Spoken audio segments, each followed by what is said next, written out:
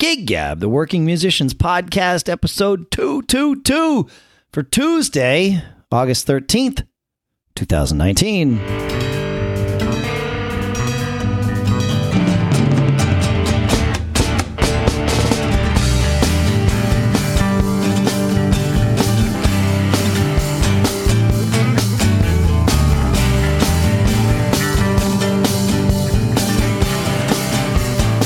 Greetings, folks, and welcome to Gig Gab, the podcast that is by, for, and about working musicians. Sponsors for this episode include Mint Mobile, where at mintmobile.com/giggab you can cut your wireless bill to just $15 a month. We'll talk about how you can do that shortly here, but really it's just the URL that we can talk some of the details, but you already know. For now, here in, I guess I'm in Orlando, Florida, I'm Dave Hamilton. Here, definitely in Los Gatos, California, it's Paul Kent. At least one of us knows where he is, so that's good. I know, yeah. Yeah, so I'm here for the Podcast Movement show this fine week. And so, yeah, that's that show. I guess technically the conference starts tomorrow, although it's sort of been going for a couple of days already. But yeah, lots of good podcasters. In fact, I met somebody today that might actually be a good guest for us to have here, believe it or not. So, no, that's kind of cool. Yeah. You know, what's funny is my wife had some friends over last night, and the one friend said, "I know Paul does that podcast. I have a son who wants to get into radio. What can you tell him?"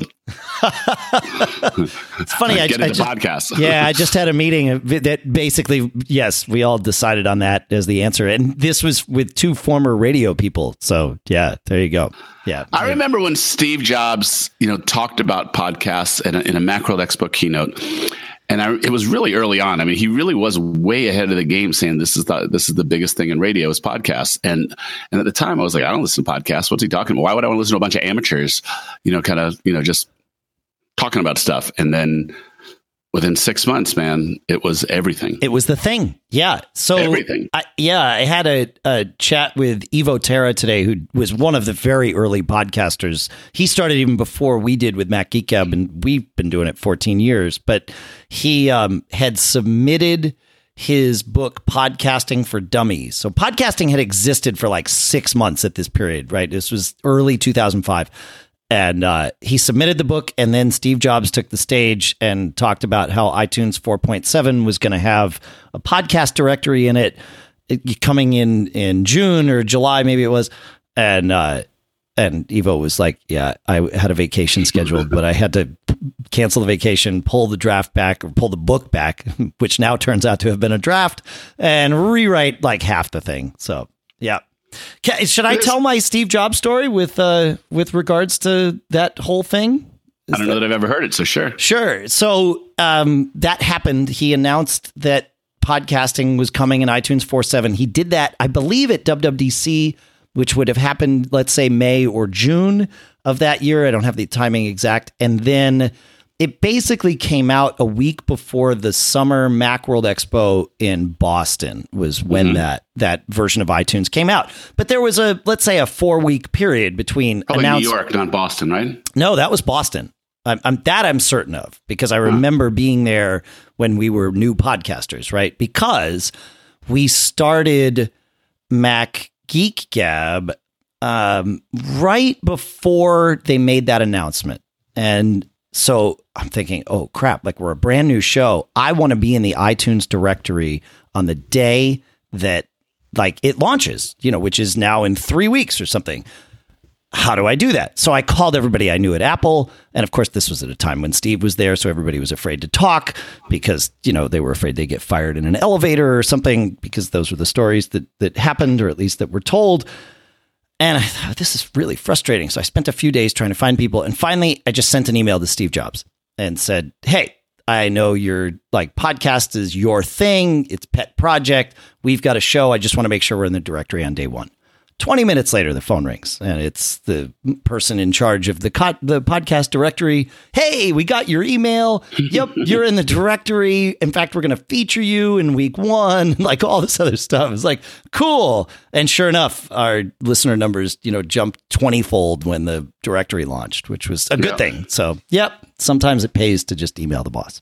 So, That's good. I've always felt like it, the way I look at it is if you can choose whether you're going to email the person at the top of the company or the bottom, and it's someone in the middle that's actually responsible, but you can't get to them.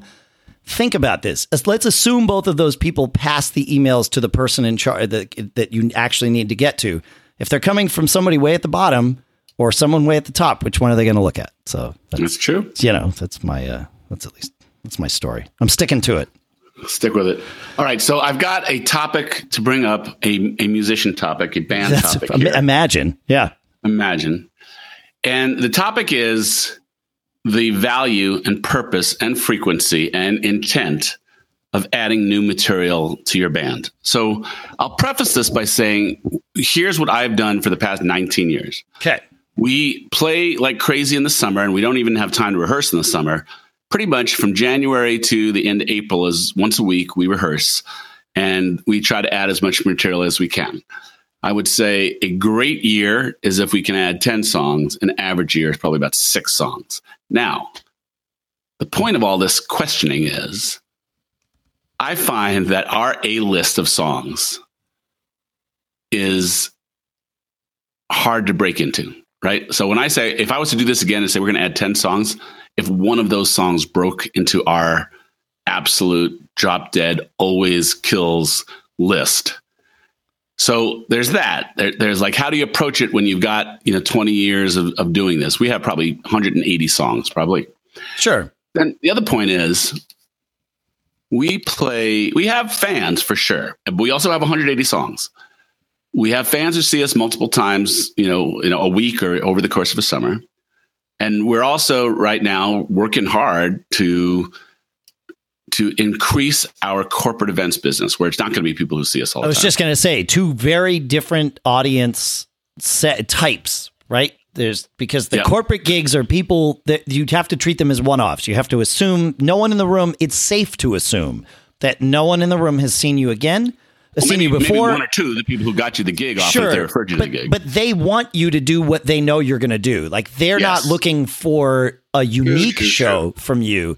They are looking for a reliable show from you, like what they're expecting. So that's it. So that's why I say it's safe to assume, even though it's wrong, it's safe to assume no one's seen your band before. You just need to go out and play the very best set list that you can. And don't worry about what you want to play the next night at the next corporate party, because you can also walk into that room assuming those people have never seen your band before. It's very true, but the dangling participle of all this is the dangling participle. Even when we do a club date, of those 10 new songs we do, there's something about when a band has been together for a while and has an A list of stuff. The energy is there. The whole band knows it's going to kill. There's something about the magic, about the stuff that you've evolved to be your A list of stuff. I'd say we have 40 to 50 absolute A list songs, and then we have 30 to 40, 70 to 80 good songs. But never, they sounded better in my mind when I picked them than they do on stage, right? Sure, they're good. They're good songs, and we play them fine. Just not, but they're not great really songs for your band. Yes, and there's the songs that get people's blood going every single freaking time, right?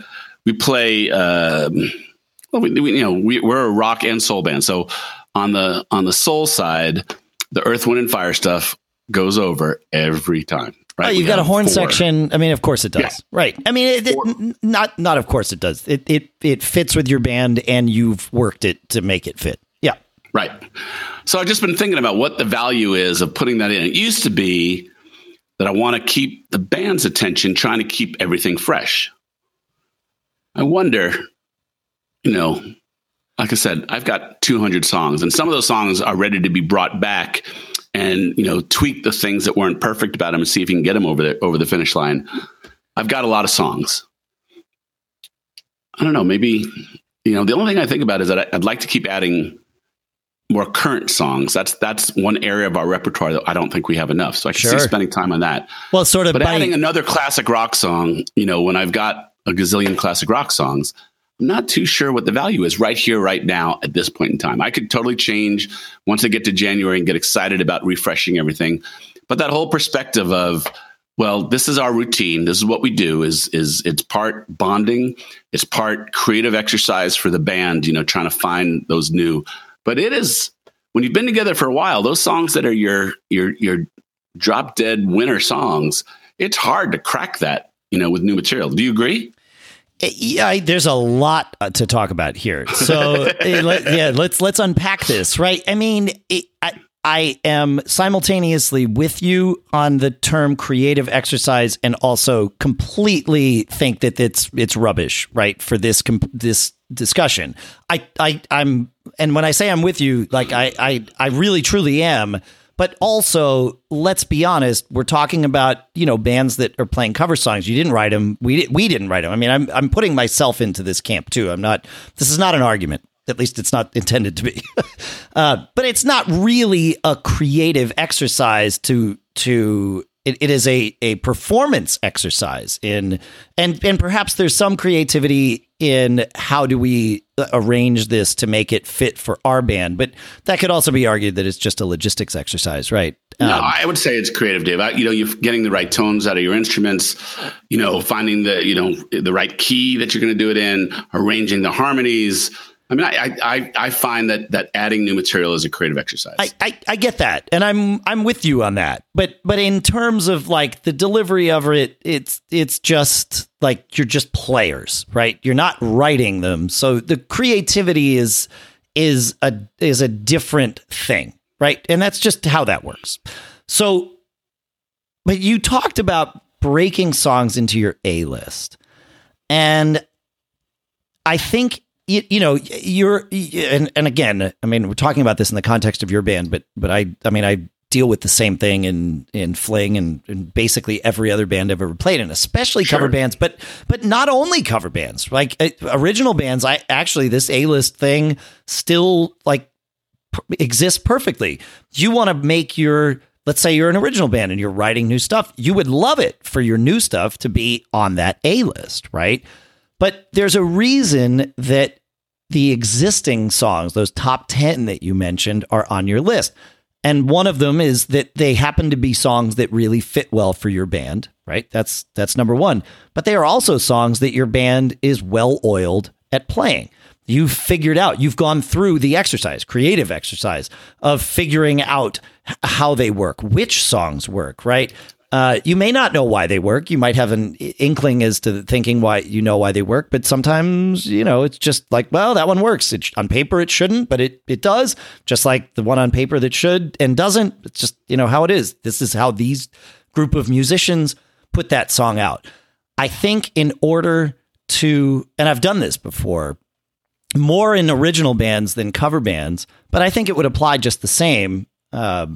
And perhaps the stakes are even higher in an original band, but you have to retire 5 of those songs on your A list if you want to make room for 5 others. There's no way that a song that you've been playing for, let's say, 5 years, and you've really you kill at it.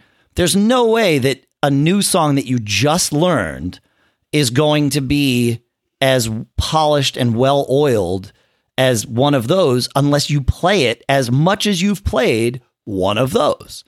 And so, all right, so you have to intentionally retire, and that can be fun because you retire a song and then you come back to it 2 years later, and it's it's so much fun. Like finding an old friend, but it's risky, right? And yes, it is that finding an old friend. You're at a gig, somebody requests it, and you're like, oh, let's do Uptown Funk. We haven't done that in a long time, and then you have a blast with it, right? As opposed to, and Mustang Sally is probably an equally good thing to pop into that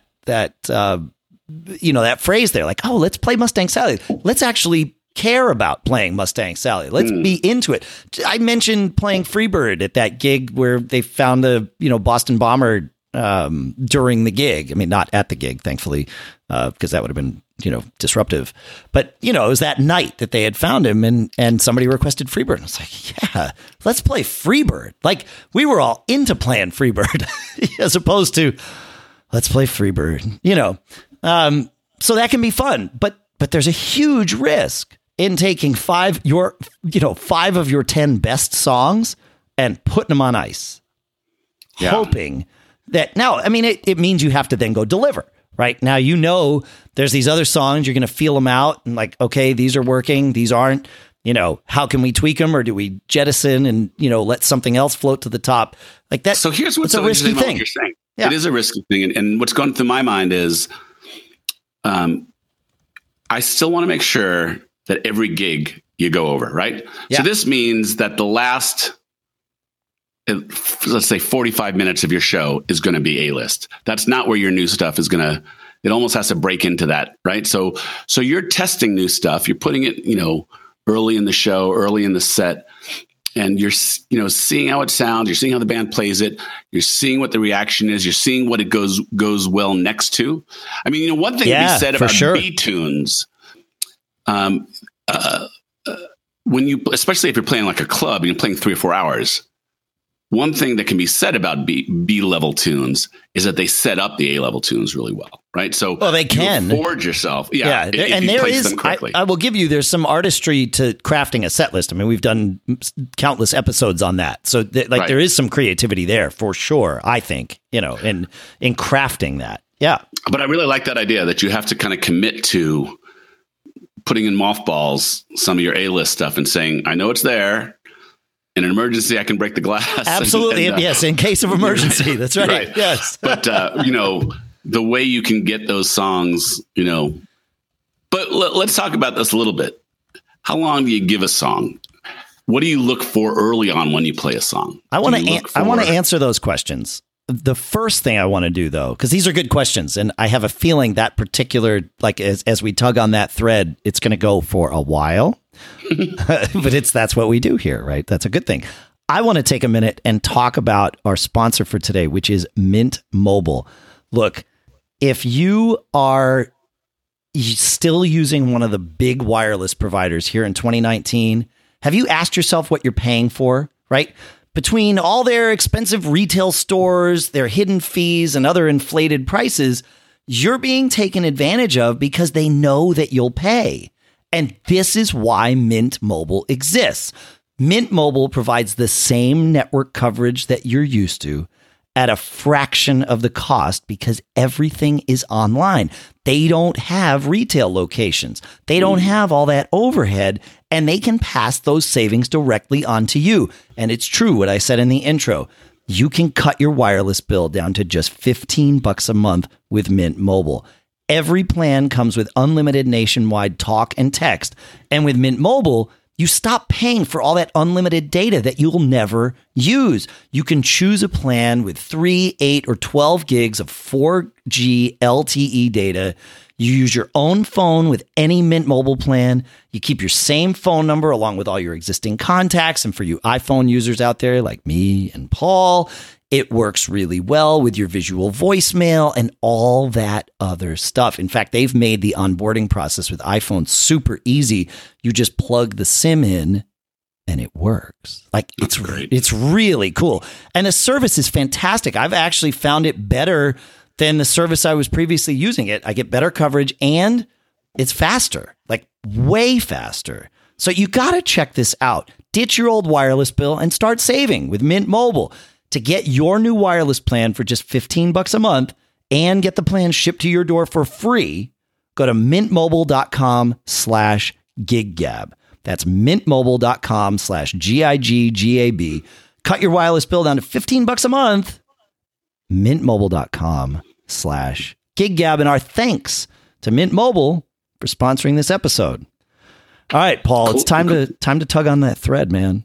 Yeah. So let's see, where do we put this? So what do you look for when you add a new song? So they're the ones that you hit out of the park right from the beginning. And that is often a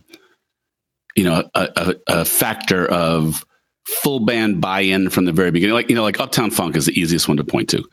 That one, when everybody heard it, everybody nodded their head. Yeah, this is a great tune. This is going to be it.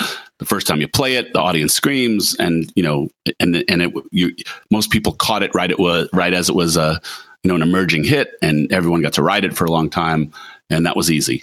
But there's other things, again, some of the classic rock, most of the great classic rock that's going to be A-list is has become obvious. Everyone's looking for those hidden gems to bring back something and, have a unique song that makes your band stand out and be unique. And then the new stuff is a whole bunch of different realms of acceptance. So I'll ask you, if a song comes in, how do you know whether it's worth giving more time? How do you know if it is communicating a vibe that's going to be useful for your band's set list? Well, I mean, so Uptown Funk is an interesting tune. And don't take this the wrong way. I actually think your band plays it really well, but it is not a song that you need to play really well, because everybody, like, the work to get it into everyone's psyche has already been done at such a level that it's become the it's the new Mustang Sally. Yeah, it is. Like, you play that song, even if you play it terribly, everybody loves it, and it has staying power. Like, there was that Daft Punk tune, right? I can't remember the name of it, but it was huge a couple of years ago or whatever. And we played it a few times in Fling. I mean, Get Lucky. Get Lucky. That's it. Oh, yeah, exactly. Yeah, it's terrible, but it was in everybody's heads that it didn't matter that we were not doing that song. Certainly we weren't playing it like they played it, but it didn't matter. You get that hook going, and everybody in the whole place is bouncing and loving what's going on. So Uptown Funk seems to be perhaps like it might become part of like just cover band canon. Well, I think you're probably right, because, you hear people playing the horn part on synth, on keyboards. You hear no horn part. I was going to say, people play the horn part in their head when there's no horn part being played. It's irrelevant. Yeah. I'll give you, it's already there. Yeah. So how about Locked Out of Heaven? So that is actually a hard tune to get right. That actually the tempo needs to be perfect to get that right. Yep. So that's a good example of one that was a huge hit. Yep. And we played it, and you could see that some people were like, "Oh, cool, I love this song." But you could also tell that my band had not gotten its hands around it yet, as much as we thought we had in rehearsal. And some of it could be tempo. Also, it's feel. It's kind of got a delicate but driving vibe to it, right? Yeah, right. It needs to not speed up. That's the hard part about that tune, because those offbeat hits make you want to speed that song up. So it's a tricky one to do. You're right.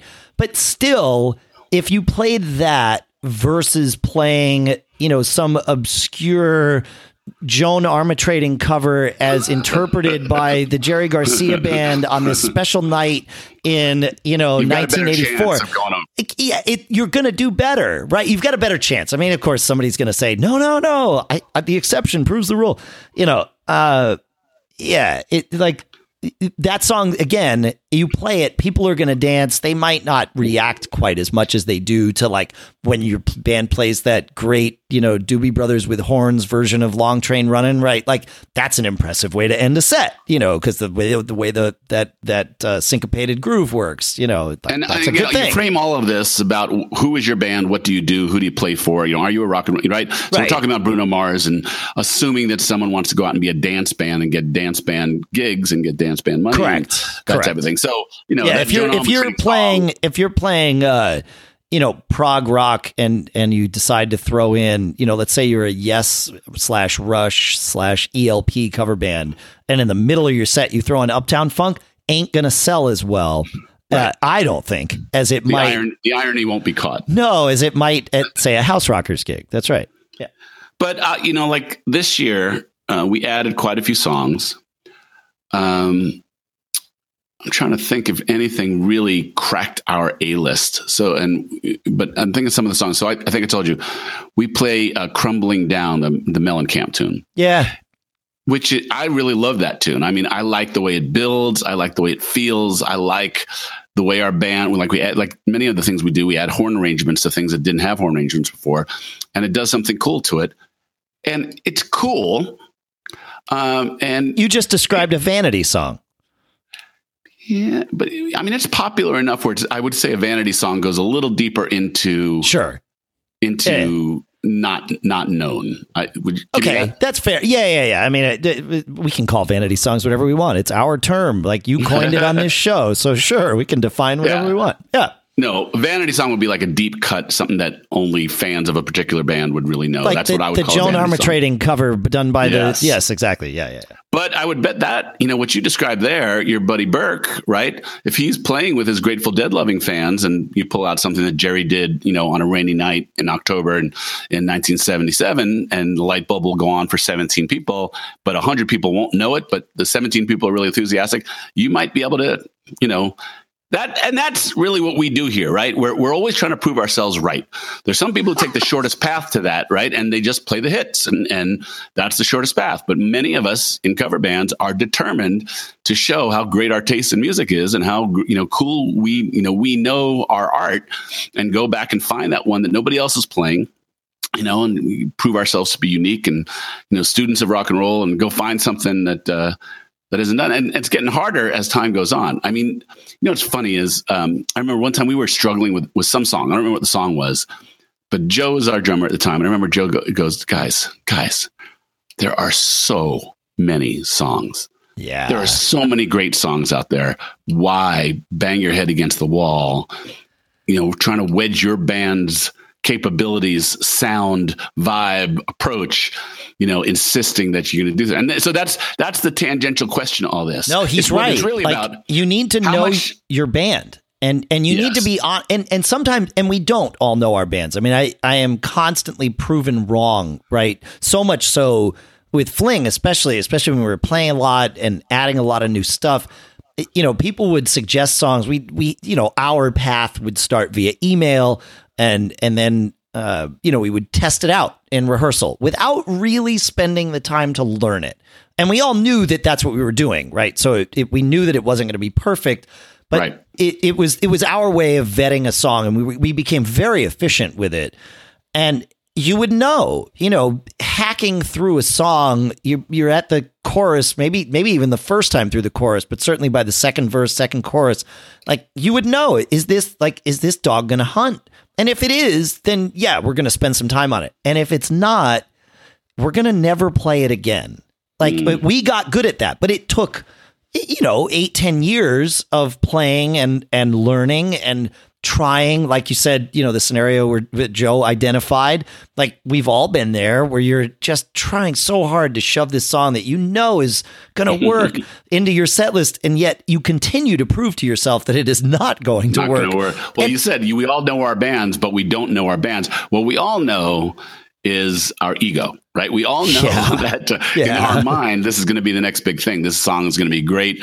I love, my favorite movie is Bull Durham. And, there's a line in Bull Durham where the catcher's calling for a curveball and the pitcher wants to throw a fastball. The catcher comes out and says, I'm calling for a curveball.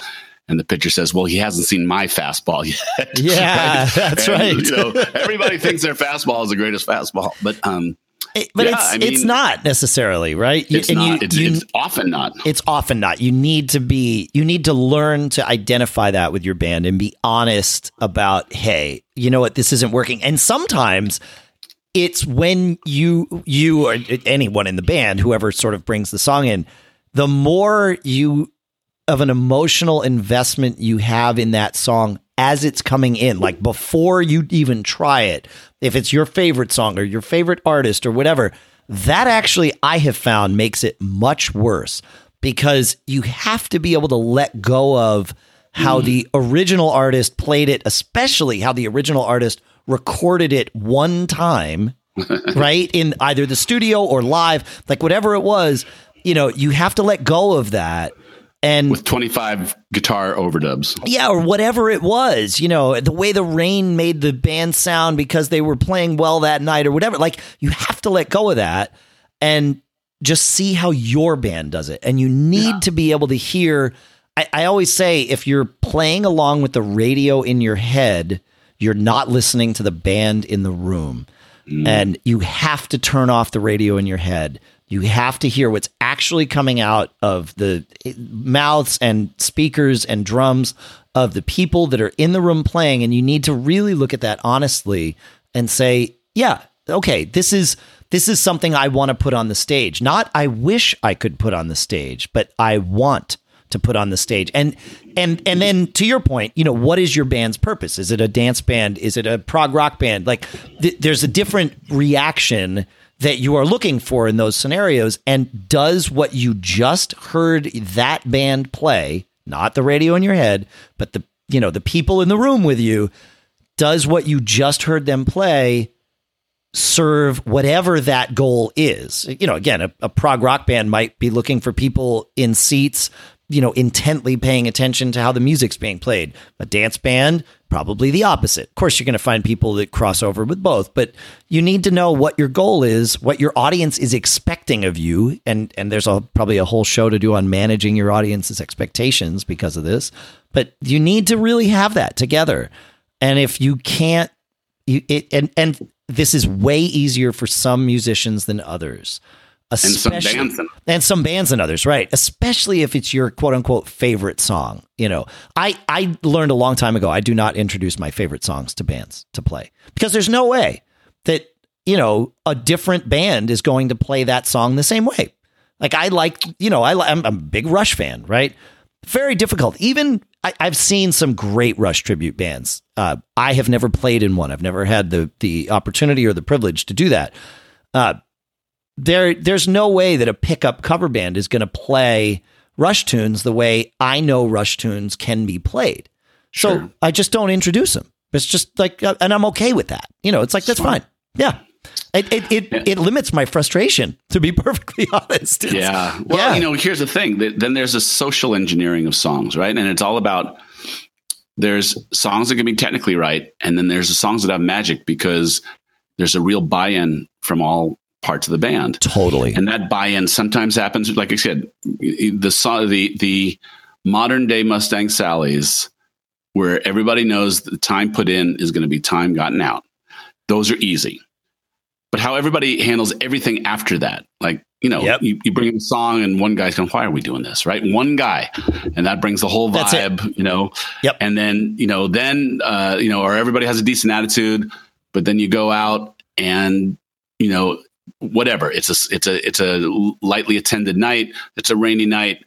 It's a newer song, so you're going to put it earlier in the set. There's not enough people to give you enough feedback. The path to something breaking through to the A team is fraught with many things. I mean, I do like your idea that you got to commit to mothballing some things in order to make some room. But the question is, how do you decide what you're going to fill those spaces? So if I say I'm going to take 5 of them, yeah. I think what, and I'm saying this now without having actually done this, but as we're talking about it, it hits me. Okay, let's say, you want to retire 5 of your A-list songs. Well, wouldn't it make sure, and you should introduce more songs into the set list, but chances are the songs that are going to fill those 5 slots are not the new songs that you're just learning how to play as a band. They are going to be songs that have been on your list for a while that perhaps haven't been given the opportunity to be set openers or set closers, or, the third song in the set, which I think is a really important spot. Like, all those key spots to your set that you've already learned where they are. It's probably going to be stuff you already know and have it can now promote them, if you will, right? You don't hire somebody new and put them in as president of the company. You maybe promote from within so that somebody knows how the business works, right? Like, it's the same kind of thing. You got to promote from within. Yeah. I think that makes sense to a degree, but I also think there's certain lightning in a bottle, a certain magic. When Uptown Funk came out, that was an obvious one, right? Like, but everybody should put this on the list. Yep. There are songs that are top 10 songs that if you can find it and they work for your band. What's the one that's out fairly recently? Was that Cake by the Ocean, right? Yeah. So you know that one? Oh, yeah. We play it in Uptown Celebration. It is a cool song, right? It is. That's a good example. That's a song that's approachable. If you have someone who can hit those, that falsetto stuff, the groove is just, you can't beat the groove. And if you can get your hands around that, you can probably put it in and be assured it's going to be a B, and work its way towards an A. Yes, you could work that towards an A. Lineup. Yeah, sure. Yeah. Yep. But I agree. I would say what's interesting is some of those old classic rock songs, the reason they don't show up in a lot of bands lists is probably because, what are there? 100 rock and roll fake book songs that are probably the no-brainers. There are other ones that are good. You know, what's the one that we did in the Macworld All-Stars? It's a great song. The No Matter What You Do. Oh, yeah, we do that in Fling. Oh, it's a great tune. It's fun. It's great. Badfinger, man. Yeah. Badfinger. That's it. Yeah. But I think it's a tempo-wise. Uh-oh. Did I lose Mr. Kent? Did the hotel Wi-Fi fail me? Or did it fail Paul? We will find out. We'll be right back. All right, I got him back. Yeah, I think it was my hotel Wi-Fi. So you were talking about No Matter What. That song has become an A-lister for Fling. Like, wow. But Fling has many good singers. Aaron by far is our best lead singer, but I sing leads on that one. But we have been able to really make those harmonies just like pop out. And we've really mastered that tune. I mean, that's a well-crafted pop song. Mm-hmm. And Fling is, I would say that Fling is best at power pop. Like, we really have that down with the harmonies and the guitar riffs, and that song is perfect for Fling. It's not all that different from some of our originals. So that song is definitely an A-list for Fling, but it wouldn't necessarily, like, it's not an easy throw in A-list song. It's you wouldn't replace that with Mustang Sally in a pickup band. In fact, when we did that gig where, I didn't know which members of Fling were going to show up. That song wound up on the list, and I was not happy about it. I mean, it was fine, but it was not anywhere near what it is when all of Fling is there and we are delivering that as we can. Don't mess with them winning streak. Yeah, exactly. Yeah. So, yeah. Huh. But it's a good tune. I love that song. Anyway. Yeah. So I'm just kind of wondering, this year, I think new songs in the past have kind of focused the band, given us a charter for the winter, right? A plan of action for the winter. Yep. But I'm mostly just reflecting on time in for reward out, It's true. Let me ask this about you and Fling. Does everything you try get a shot in a show? No. Some stuff doesn't make it out of the rehearsal hall. Some stuff doesn't make it past first pass, right? Like I said, we do that first pass on something, and more often than not, it's like, yep, nope. It's not going to happen. But again, we've gotten better at that over the years. So there's less surprises during that first pass, but there are still surprises, and we also are like, even if some of us, like, let's say somebody suggests a song and it's like, there's no way this is going to work. Right. But even if that's my thought going in, I have been taught by our process over the years that it is worth going in with a very open mind and just playing the song to the best of my ability, because sometimes I'm very surprised. Like, we have 2 songs in Fling that I would never think to put on a set list for a band that's going to actually like go out and entertain and engage people. And that's Pretzel Logic by Steely Dan and Fish's Sample in a Jar. Those songs, I actually like listening to both of those songs. I did not suggest either of them for Fling, despite being the token Fish fan in the band. But Burke, our bass player, Burke, suggested both of them, and it was like, okay, like, we can play these. I know them. I don't have to spend any time learning them for first pass because I already know the tunes. Like, that's fine.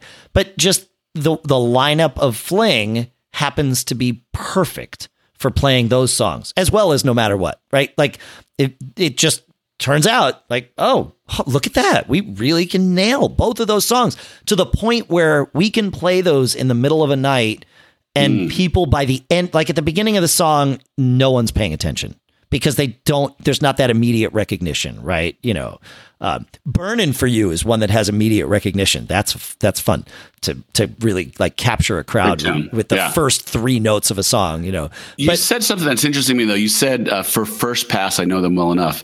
That in itself is a whole wonderful conversation, because, this whole vibe that goes around, do you tell people learn the song and come in ready, and rehearsal is not for learning the song. Rehearsal is for polishing the song, right? That's in Fling. That's true with a big asterisk about what I've been calling. We've never called it this in Fling, but what I've been calling first pass. That first pass, we do not. There is no expectation that everyone in the room knows the song. In fact, it's exactly the changes the opposite. in the form, but as far as really digging into nuances, that's not expected. No, and we will listen. Like we'll play on the Sonos or whatever. We'll play some version of the song and listen. Oh yeah, okay, and then we'll just sort of fall into it a little bit. We might not even worry about the intro if that's tricky or something. It's like, all right, let's play a verse and a chorus. Yeah. Let's see. Let's try it on for size, right? And by the end of that, then if we're gonna play it, if we decide that we should move further with this song, then the sort of the unspoken. I don't know if we've ever even talked about it. We probably have, but the understanding is the next time we try this, like we've all agreed, yep, okay, this passes first pass. Now we're gonna each individually spend the time to be prepared to play it the next time, in a better capacity. See, but we're not going to waste the time if it's not going to make, if it's not going to make the cut. Yeah. Makes total sense. But that's how our band works. Like that. But I think that sounds like a reasonable plan to go. In my band, I'm just kind of reflecting, there's a few different dynamics that I try to respect. One is, I get a certain amount of songs that I'm going to sing every year. Nick gets a couple, Simon gets a couple, right? So there's making sure everybody gets their fair shake at stuff.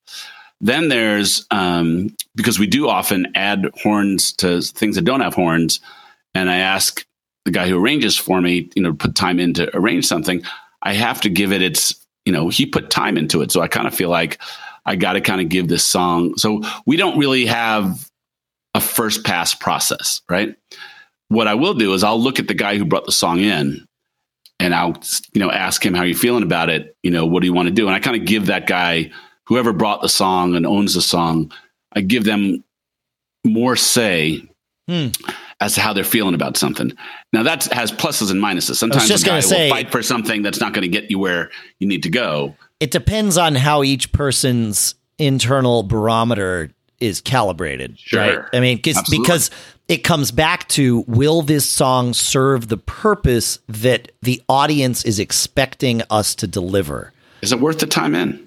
But that specific question needs to be answered, because you might be able to master a tune, but it's the wrong song for what your band is going out on stage to do.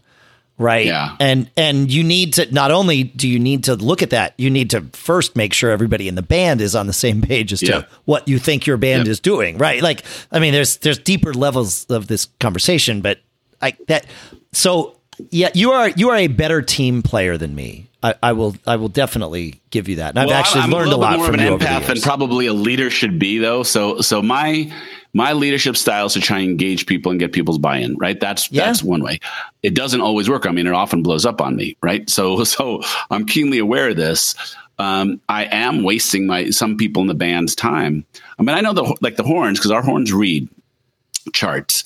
They're frustrated, when they come in and they're sitting there waiting for the rhythm section to iron things out. And I say, well, here's the offside of that. You don't have to memorize your parts. We do. So, you're going to have to bear with us as we work through some of these things to check chords, check all that type of stuff. So, but yeah, getting people's buy-in is a huge part of it. And, for that one, like I would like one Vanity song a night just to emote something that I think is great. And it's not going to be weird. It's not going to be sample in a jar. It's not going to be kind of like something that. Yeah, but see, sample in a jar goes over well. That's not a Vanity song for us, even though by all rights it should be. Right. Yes. But for you, right. For me, it would be what? Right. Yeah, it would not. Maybe it would fit, but probably not. Yeah, exactly. We've done Scarlet Begonias in our band. Yeah. We used to play a begonia festival. Sure. And we did Scarlet Begonias, and 25% of the people knew the song and got the connection, and 75% of the people. Is that a good use of time? Is that a good use of, That's a hard song to play. Like, that groove is not easy to nail. And if your band's not nailing it, and I raise my hand as someone who has been at fault for making sure a band doesn't, not intentionally, but, not grokking that groove as the drummer, has ruined that song for Fling on many occasions. I finally now understand it, but it took me a long time to understand how that song works. When we had Little Feat play at Macworld, what did they throw Scarlet Begonia over? Was it Iko? Oh, Little Feat did. They just messed with it. No, it wasn't Iko. They didn't play Iko. It was, oh man. Was it over? It could have been Bathtub, right? It could have been over Fat Man. That would work. But I thought it was over. I had it and I lost it. What's the song? I'll think of it. Crap. It'll come to mind. But it was awesome, was the point. It was, but they also They're right. Little Feat. Yeah, exactly. Yeah. Yep. Why can't I think of the name of that song? I want to describe it, but I want to keep the song. I want to keep the show family friendly and the Skin It Back. I think they played Scarlet Begonias in the middle of Skin It Back. Crazy. And I didn't want to describe how I was trying to think of that name. So, yeah. You're welcome. Thank you. Yeah. So anyway, there is the hunt for fresh material that is as good as your best material. And the question is, how do you guys out there, how do you filter down? How do you decide what's worth more time? How do you know early on, or how much time do you want to put into it? How many chances do you want to give a song to find its way? Glory Days is a good one for us.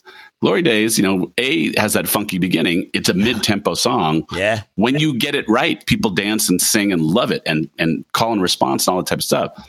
But when you don't, and I know that song so well, I could identify what was wrong with it. And that was, to me, I was determined to get that to go. And it's just recently getting to go, even though we've had it. But was it worth the time for your band? I know for you personally. Yeah, I know the answer. Yeah. I like that song. That's a song I would be willing to invest more time than I should into making work. Right. But but I don't know, that's the risk. And that's why when you said that, you look to the guy who brought the song in and give him more of a nod on deciding whether, where it is in the process, that's to me the huge risk there. I'm like you. I'm pretty much an empath, and I can tell how people are feeling, but I've also learned over the years that I should probably just ignore that most of the time because it gets me into trouble, because I want everybody to be happy, but but this isn't going to work for this band. So I want you to be happy, but you're not, there's no way that's ever going to reconcile. And I get impatient often in times where I shouldn't. If we did spend the time, maybe it would get there, but I get impatient. It's this isn't working. Let's cut bait, I've found actually that there is long-term value in letting the song play out. So we can. Yeah, I get what you're saying. Right. Yeah. And letting the guy who actually brought the song in say, yeah, it's not quite doing what I'd hoped it would do. There's value in establish as a leader. So now we go back to the leader conversation, not the technical musicality conversation, but giving people a chance to fall on their own sword. That's a very useful thing that establishes trust and buys you, for other things that you may need buy-in from. Again, what do you do if somebody doesn't notice that they've fallen on their sword, even though the hilt is right up in their belly? Yeah, I mean, that's the when problem. Guys won't right? admit it. When guys won't admit it, I will try and lead them to that. Just be like, and then I'll just not call it for a while and wait for them to come back or realize that And that's that kind of give and take is as a leader, if I've established that trust, if I'm not calling something, I'm hoping that the guy who brought the song in gets a Paul must not right. He gave it a shot. And again, I would say way more often. You can tell, because not only can you tell by what's going on the dance floor, you can tell that the band is and you don't want to be that guy. Yeah, right? Yeah. But I've been in bands where I've had that guy who doesn't know. It's not an intentional thing. It's, some people don't notice what's happening with the crowd like others do. There are different levels of awareness on stage. And that's not to say that, you know, people aren't great musicians and can't deliver and all that, but there is a crowd Reading a room thing. What's that? Reading a room. Reading a room is a skill that some people simply haven't developed. That's right. Yep. Yeah. Yep. And that's where it gets difficult with these scenarios. It's like, well, wait a minute. Are we both playing in the same band in the same rooms? Like, we've done that song 5 times. It's never worked. So I stopped putting it on the set list. Like, you know, leader or not, somebody's got to build the set list. So, you know, and that often falls to me. And I've been in those conversations like, hey, what do you think about putting this song on the set? It's like, well, we don't, what? Like, how are we in this conversation? And that's where my impatience gets the best of me sometimes. The only like, thing how are we in this conversation? The last 45 minutes we kill, right? I can have a lot of tolerance for, you know, playing with some stuff, but I need the last thing people heard from us when they walk out of the room to be that, man, those guys were awesome, right? Yeah. So just I maintain stringent decision making over the last 45 minutes. That's a really smart thing to say out loud to your band. Like, I don't know that I've ever, as the person in various bands, as the person who's been in charge of the set list, I've certainly thought that way, right? Like, it has to be, we have to kill, right? Like, we can do whatever we want, but if we get to that last 45 minutes and there's some song that hasn't yet been played that is risky, it is going to be skipped, right? Like, there's no way we're going to take risks with weird, you know, potential vanity songs, experiments in that last 45 minutes. You got to kill it. Yeah. But I don't know that I've ever said that to a band. Like, that's a valuable thing to communicate. Like, hey, me as the guy who's doing the set list, whether you're the leader or just like that's your particular job in a mix of other jobs. Like, here's how I'm thinking about this so that you all understand why I'm doing this. And then, of course, you could have that conversation if somebody's like, well, but I think, like, then you're talking about it, but at least you're talking about it in the context that where everybody's starting to be on the same page, or at least understanding the page. No, that's a good thing. I need to adopt that. I like that. That's good. Cool. Yeah. So you gave me mothballs, and I gave you the final 45. The final 45. No, that's a worthy thing to say out loud with your band. And this is a worthy discussion to have with your band. Yeah. Yeah. Yeah. For sure. Cool. Craziness. The final 45. I like it. I think we have a topic for the episode, or a title for the episode. I wasn't sure if it was the dangling participle or break glass in case of emergency, but it might be the final 45. I have a vision for what the episode image might just look like. So that's funny. Do you have anything else, man? I'm good for today. Cool that we got that nice new sponsor. So yeah, Mint Mobile, welcome you guys. Thanks for being with us. Yeah, mintmobile.com/giggab is where you want to go. Trust us on this. Like, try it out. They got a 7-day, return thing. Like, they'll take care of you. You're good. But yeah. $15. $15 a month. Like, you got it. Like, what? Yeah. Perfect. All right, folks. Tell somebody about the show. We would love. Please. Just do that. That's our ask for this week. Tell somebody about the show. Some really smart podcaster told me to ask listeners to do that today, and they're totally right. So, hey, what's the other thing, Paul? Oh, Dave, keep those 45 minutes yourself, but even in the beginning, always be performing.